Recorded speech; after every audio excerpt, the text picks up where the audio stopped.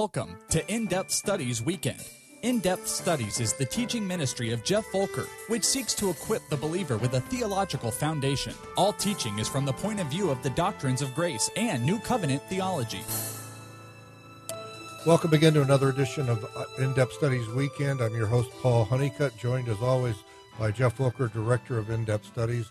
Jeff, this is a fascinating study. This is our third week looking at the priesthood of Melchizedek and all that represents. And I said to you off air just a moment ago, if you don't understand the Old Testament, if you haven't got a pretty good handle on the Levitical priesthood and the law and how all that fleshes out, you're going to have a hard time understanding Hebrews, at least first blush. I really think that's true. In my experience, guys, from both a dispensational point of view and a covenant theology point of view, both find the book of Hebrews rather mysterious because it just doesn't fit. And from a point of view of new covenant theology, how the old relates to the new, the picture fulfillment thing, all of a sudden it makes perfect sense. And it's one of the easiest books to understand instead of being one of the more difficult books to understand. Right. It really does open up the Old Testament scriptures. It really does. Oh, by the way, this is sort of a little bit of a commercial, even as we're getting started here today. We have, with In-Depth Studies, we have an email newsletter, In-Depth Studies newsletter, that comes out monthly. And the newsletter contains some articles. It contains all of the various activities, classes, upcoming seminars, things that we're doing, all information about the ministry of In-Depth Studies. It's all contained in that, and it comes out monthly, and it's an electronic email newsletter. If you would like to get this newsletter, all you have to do is you can go on the website, which is www.ids.org, and there is a place you can say, I want the newsletter, and all we need is your email address, and we will put you on the list. Or you can just email me at jeff.volker. Remember that Jeff with the Geoff. Don't complain about how I'm spelling it, but that's just the Lord, I had no choice in the matter. But jeff.volker@ids.org. You can just email me and say, here's my email address, put me on the newsletter list, and I'll be glad to do that. So we just at the beginning here, because to tell you about the newsletter, because this is probably the easiest way to be kept abreast of what we're doing. And there's all sorts of stuff on the newsletter, of stuff that we're doing. Example, just to give you an example, we have one Saturday night a month we call Saturday Night Theology. We just take a topic, and we actually do it at my home, and everybody's invited to come. And now by the time this program airs, because obviously we're recording these ahead of time, this particular Saturday Night Theology will have been long gone. But that's okay. This give you an idea, since we are discussing in Hebrews 7 now the whole issue of Jesus as a priest after the order of Melchizedek. This particular Saturday, which would be the October 17th, the one that is coming up as far as when we're recording, the Saturday Night Theology topic is Melchizedek and his significance. And we just discussed that with a little finger food in a comfy environment of a living room, and we just give and take, very informal, and we walk through the Scripture. So this is, we take different topics every month. And if you'd like to participate in that, and you're in the Phoenix area, you're certainly welcome to come, and the newsletter gives you the info regarding that. So that's just a bit of a commercial. Good reminder. Okay. So we are still in Hebrews chapter 7. Yes. And I think we left off at, just finished verse 22. Yes, so here we are, once again reminding the folks that the author of Hebrews is doing this comparison and contrast of the priesthood of two different covenants, two different priesthoods. The Old Covenant, which is called the Levitical priesthood, sometimes called the Aaronic priesthood, because it's the tribe of Levi, the family of Aaron, the males 30 to 50 years old, who are the priests. Okay? In comparing, contrasting that with the New Covenant, which is the priesthood of Jesus, which is the priesthood after the order of Melchizedek, a different kind of priesthood. That's the author of Hebrews in chapter 7 is very clear to point out. This is a different critter, a different kind of priesthood. This priesthood actually does something, actually takes away your sins and transforms your life. So let's pick it up, Hebrews 7, verse 23. where it says, "Now there have been many of those priests," that is, priests of the Old Covenant, Levitical priesthood. "There have been many of those priests since death prevented them from continuing in office." Yeah, they're always dying on us. That's the way it goes. But because Jesus lives forever, he has a permanent priesthood. Therefore, he is able to save completely those who come to God through him, because he always lives to intercede for them. And, of course, this assumes you understand his role as our Redeemer. He went to the cross. The Father poured out his wrath on the Son. The Son represented all those whom the Father chose to save, that is, all those who are going to believe.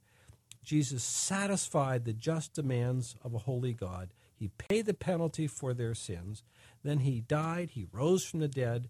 Then he ascended up to heaven, sits at the right hand of the Father. And then the language is he always lives to intercede for us. And the idea is, because he rose from the dead and ascended, he now continues to live, which means that what he accomplished on the cross continues to be valid for as long as he lives, which is forever.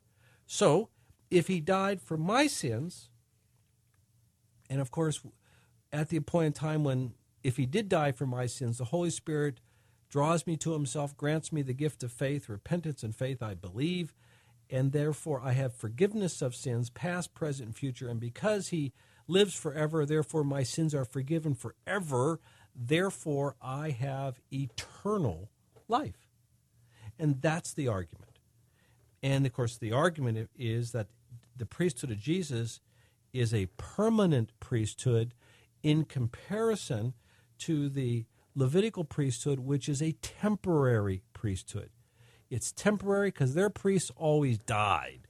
And because they died, that should tell you that priesthood is temporary.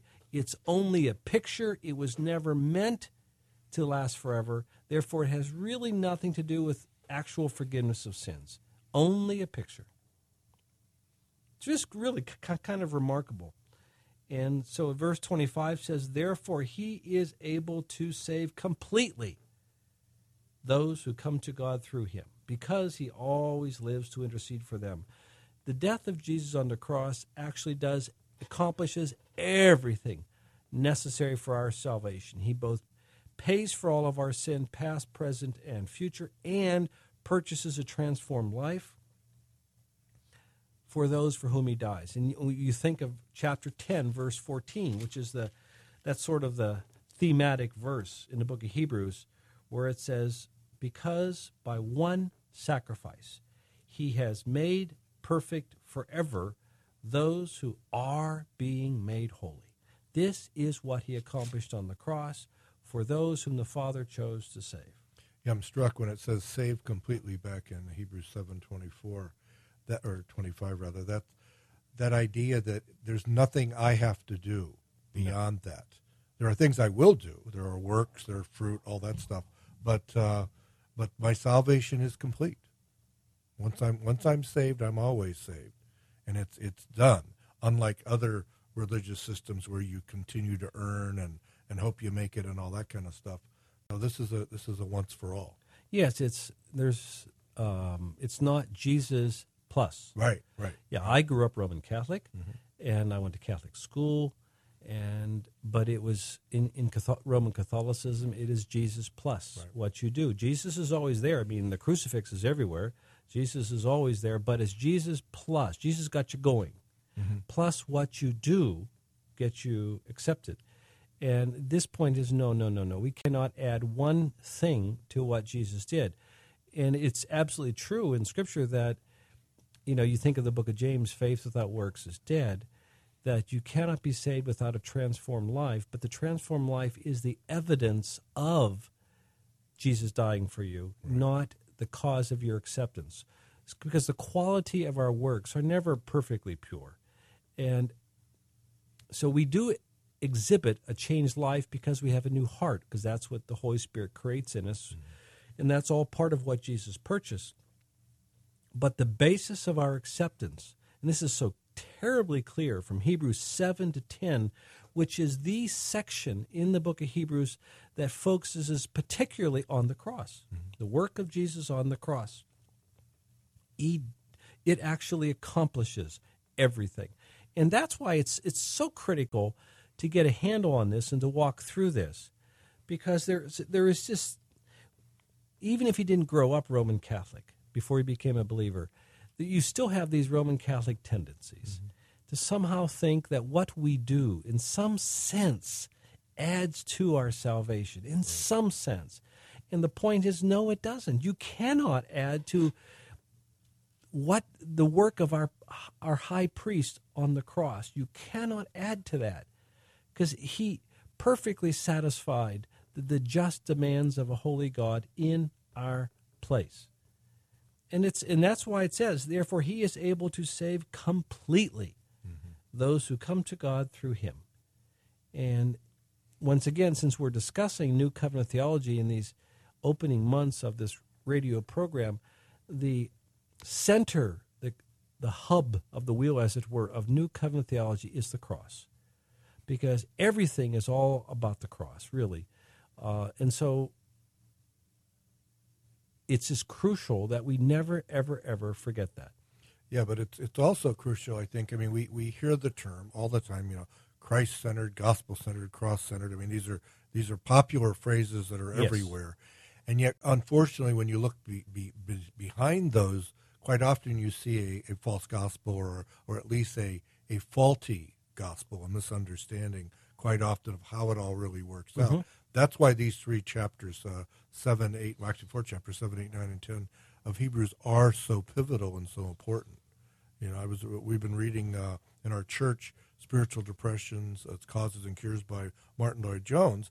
And while we don't agree with every single word he says, he keeps coming back to this idea that you must understand the cross. Your doctrine is critical, because without it, then you start down all kinds of bad roads. And you start overemphasizing or underemphasizing rather important things. Yeah, that brings us to mind that one of the things we do with End-Up Studies is we produce blogs on various topics. And the most recent blog is entitled Doctrine Cures Depression, which sounds so bizarre, actually. But it's really taken from the book by Dr. Martin Lloyd-Jones, Spiritual Depression, Its Causes and Cure. And the idea that it's a failure to remember who you are in relation to what Jesus did for you that causes you to spiral down into depression. And so the solution is to remember. And therefore, doctrine does cure depression, which is absolutely true. It just sounds a little strange when you say it, but that's why we put it as the title for the blog. So let's pick this up in verse 26 of Hebrews 7.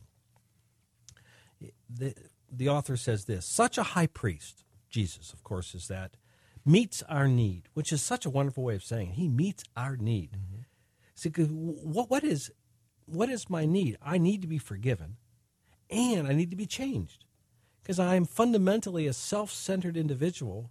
As a result of Adam's sin, I come into this world, which is also another way of saying a God hater. I am that way. And so to get my sins forgiven is absolutely crucial, but I also have to have a change. And he makes me this incurable God lover, the work of the Holy Spirit in my life. And so it says, such a high priest meets our need, one who is holy, blameless, pure, set apart from sinners, exalted above the heavens. Unlike the other high priests, he does not need to offer sacrifices day after day, first for his own sins, then for the sins of the people. He sacrificed for their sins once for all, when he offered himself. For the law appoints as high priests men who are weak, that is the old covenant priesthood. But the oath, which came after the law, appointed the Son who has been made perfect forever. Okay, let's sort of, using the phrase, this is a phrase of D.A. Carson, who's really, I really enjoy reading his work and listening to him teach, but he uses this phrase, we're going to, unpack this, and that's what we're going to do. So he starts out in verse 27. He says, unlike the old covenant priest, Jesus doesn't have to keep offering sacrifices, because he actually sacrificed for all the sins of everyone is going to believe in him once and for all on the cross. And when it says on the cross, when it's said in the Gospels, he says, it is finished. And, of course, the word is like paid in full, done. And then he died. So he accomplished this once and for all. And, of course, the idea is that if you just pay attention, or we would say connect the dots, if you're reading through, Exodus through Deuteronomy, and all these sacrifices and the continual, repetition of sacrifices, it ought to dawn on you, particularly because I think they want us to focus on the Day of Atonement, Leviticus 16, which is that once a year, the Yom Kippur, where the high priest first he sacrifices for his own sins, then he sacrifices for the sins of the nation of Israel. But he does this every year. And the author of Hebrews says the fact that he has to do it every year should tell you it doesn't really work. No, but I would be the first to admit, if I'm just reading Leviticus, I'm not going to necessarily come away with that conclusion. I'm struck, too, and I'm not Catholic, although my wife's a former Catholic, and I know your Catholic background. The idea of going to confession every week in the Catholic Church and all that. I mean, just, again, from a Protestant, non-Catholic background, I look at that, and it strikes me as, wait a minute, this doesn't seem to make a lot of sense to me. You're going through the motions, but nothing's really happening. That's the idea. I mean, here, sacrificing day after day, month after month, year after year, nothing gets better. No, let's just digress for a moment and talk about confession in a Catholic context, whereas typically they would have every Saturday you could go to the confessional. No, I wasn't going every Saturday, but my routine would be about 6 weeks. That's what I would do it. Of course, I wasn't a believer, but hey, 6 weeks, and you would go into the confessional. You go and kneel in this little box-like thing, and the priest is in the center. So there are two people, one on each side, and when it's your turn to talk, there's a little sliding door with a screen. He slides it open and then it's your turn to go. So you say something like this. This is what I was taught to say. Bless me, Father, for I have sinned. It has been 6 weeks since my last confession. Then you begin to itemize your sins. Right. I have disobeyed my parents 3 times. I've had impure thoughts. I've lied. I've whatever. You itemize your thoughts. And then at the end of that, all your sins. Then the priest, he absolves you. You say this act of contrition. You say this little prayer. He absolves you, and then he gives you penance, things to do. Usually at that time, at least, it was various prayers. Our Fathers or Hail Marys, or then there's a little one, Glory Bees, which you love because they were very short. He'd tell you to say these various prayers so many times. So then he'd absolve you, declare you'd be forgiven. You would leave the confessional. You would go to the communion rail. You would kneel down and you say these prayers. And at that point, you are clean. And I remember being at that moment, there is a certain bit of euphoria. You are clean, forgiven, but then let's say a bad thought creep into my mind, I dwell on that, and all of a sudden I'm dirty again. And it's a racket because it got me on the hook all the time, because no matter how often I do this, even if I went every Saturday to confess my sins, as soon as I leave it, I start again. There are times in my life I wouldn't have made it from the communion rail to the back door. Yeah, and we think in terms of Martin Luther. Yeah. Before he became a believer, he is, of course, as a monk, an Augustinian monk, he has a confessor, a guy he goes and confesses his sins to. He was wearing out his confessor because he's just he's trying to confess all of his sins so he can be right with God, and he just can't stop. And finally the confessor saying, enough is enough, But Luther, at that point, he was not yet a believer, but he was correctly understanding if you're going to go that route of having to confess everything to get accepted, you got to confess everything. And it was a blind alley because there was no way out. Right. You can't do it all. And the hopelessness of trying to be accepted on the basis of what you do, which is Jesus plus. Exactly. And that's what this book of Hebrews is saying, that our high priest, when he died on the cross, once and for all, sacrificed for all of our sin, past, present, and future. And when he paid for it and we embrace him as our Savior and Lord, that means then at that point, what he did on the cross applies to us forever. and he's the only way. Last night at our midweek study, we were talking about the sheep pen and he is the gate, the one way, the narrow gate, all that. But that's exactly it. You look at the Old Testament system of laws and so forth. Not only you can never obey perfectly, you're constantly up against it, just like the Catholic analogy. It is only through this one sacrifice, once for all, that we're forgiven, that we're healed. Right. And it's such an amazing truth. It's just startling when you come to see it for what it is. And that's why, again, in context, thinking about these Jewish believers who want to go back under this faulty system, they clearly don't have doctrine clearly understood. No, they don't. They sound depressed. And to use the language of the author of Hebrews, he calls the old covenant system weak and useless. Right.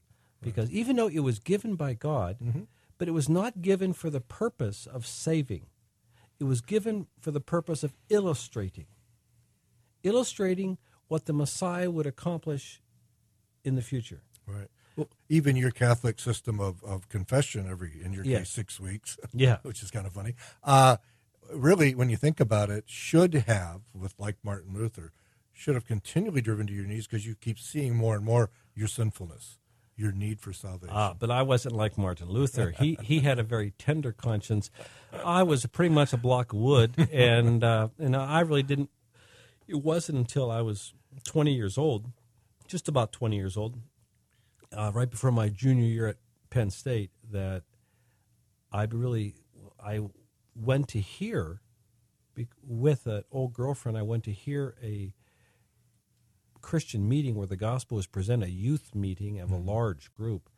And as he was describing our need for a Savior, a sinfulness, and I can't even remember all the details. Right. It was back in September of 1970. But I do remember to this day, very vividly, the conviction of my sin. That all I knew was I desperately needed what he was talking about. I was terribly convicted. I was in deep trouble. And I remember at the end of that particular little meeting service, they had a come on down front sort of thing, traditional, sort of American evangelism thing. But I remember going, they had a little counseling afterwards, and I remember sitting there in a desk with a counselor, and all I remember was I was deeply troubled. I had not yet believed. I knew that. And the counselor was talking to me thinking as though I quote, become a believer, and that wasn't the case. Actually, I just wanted to, get rid of this discussion, leave, and get alone. I remember dropping the girl off at her home and getting alone, best I can remember. And it's not all that clear, but it all resolved, late that night, that, trusting in Christ alone, wanting to live for him, that sort of a thing. And I remember the next thing I remember is going, I was a lifeguard and swimming instructor for my summer job while I was at the university. I remember going to the pool the next day and becoming just terribly aware that my whole perspective of looking at life had radically changed. I was so biblically ignorant, but I was aware that I was a very different person. And that was... to this day, there's things I cannot remember, but that I vividly remember. Yeah, I had a similar experience in 71. Same thing. I remember walking around Orange Coast College in Costa Mesa, a little junior college, and everything seemed different. It's a different way of seeing life. Yeah, because suddenly God is real, and now you're seeing everything, people, everything else through that lens. Yeah, we're reminded of 2 Corinthians 5:17. Therefore, if anyone is in Christ, he is a new creature, a new creation. The old is gone, the new has come. Right. This is the age now where God is transforming people. We're no longer in the age of the picture, where there's just a very few believers in Israel. Now we are in the age of fulfillment, the new covenant era, where God is collecting up the real people of God from every tribe, nation, and tongue. And so we have a priest who actually accomplishes something, who actually purchases our salvation, who gives us a standing with God as though we've obeyed perfectly, when in reality we've just had our sins forgiven. It really is a remarkable thing. Yeah. and we can rest our shoulders. We don't have to strive to somehow achieve this salvation. It's a gift. Oh, it's absolutely true, and it's sort of it's constantly something to remind folks of that. In Matthew 11 says, being yoked to Jesus, yoke is easy and burden is light. The reason our yoke is easy and burden is light, which is the lordship of Christ, is because we don't have to earn anything. Yes, we have a changed life. Yes, we're obligated to live for Jesus Christ, but that is never earning us anything. Jesus did it all. The cross does it all. Right, and it's a wonderful truth to remember. As always, you can get a hold of us. The information will be at the end of the show. And we'll continue this conversation next week. Thanks for joining us.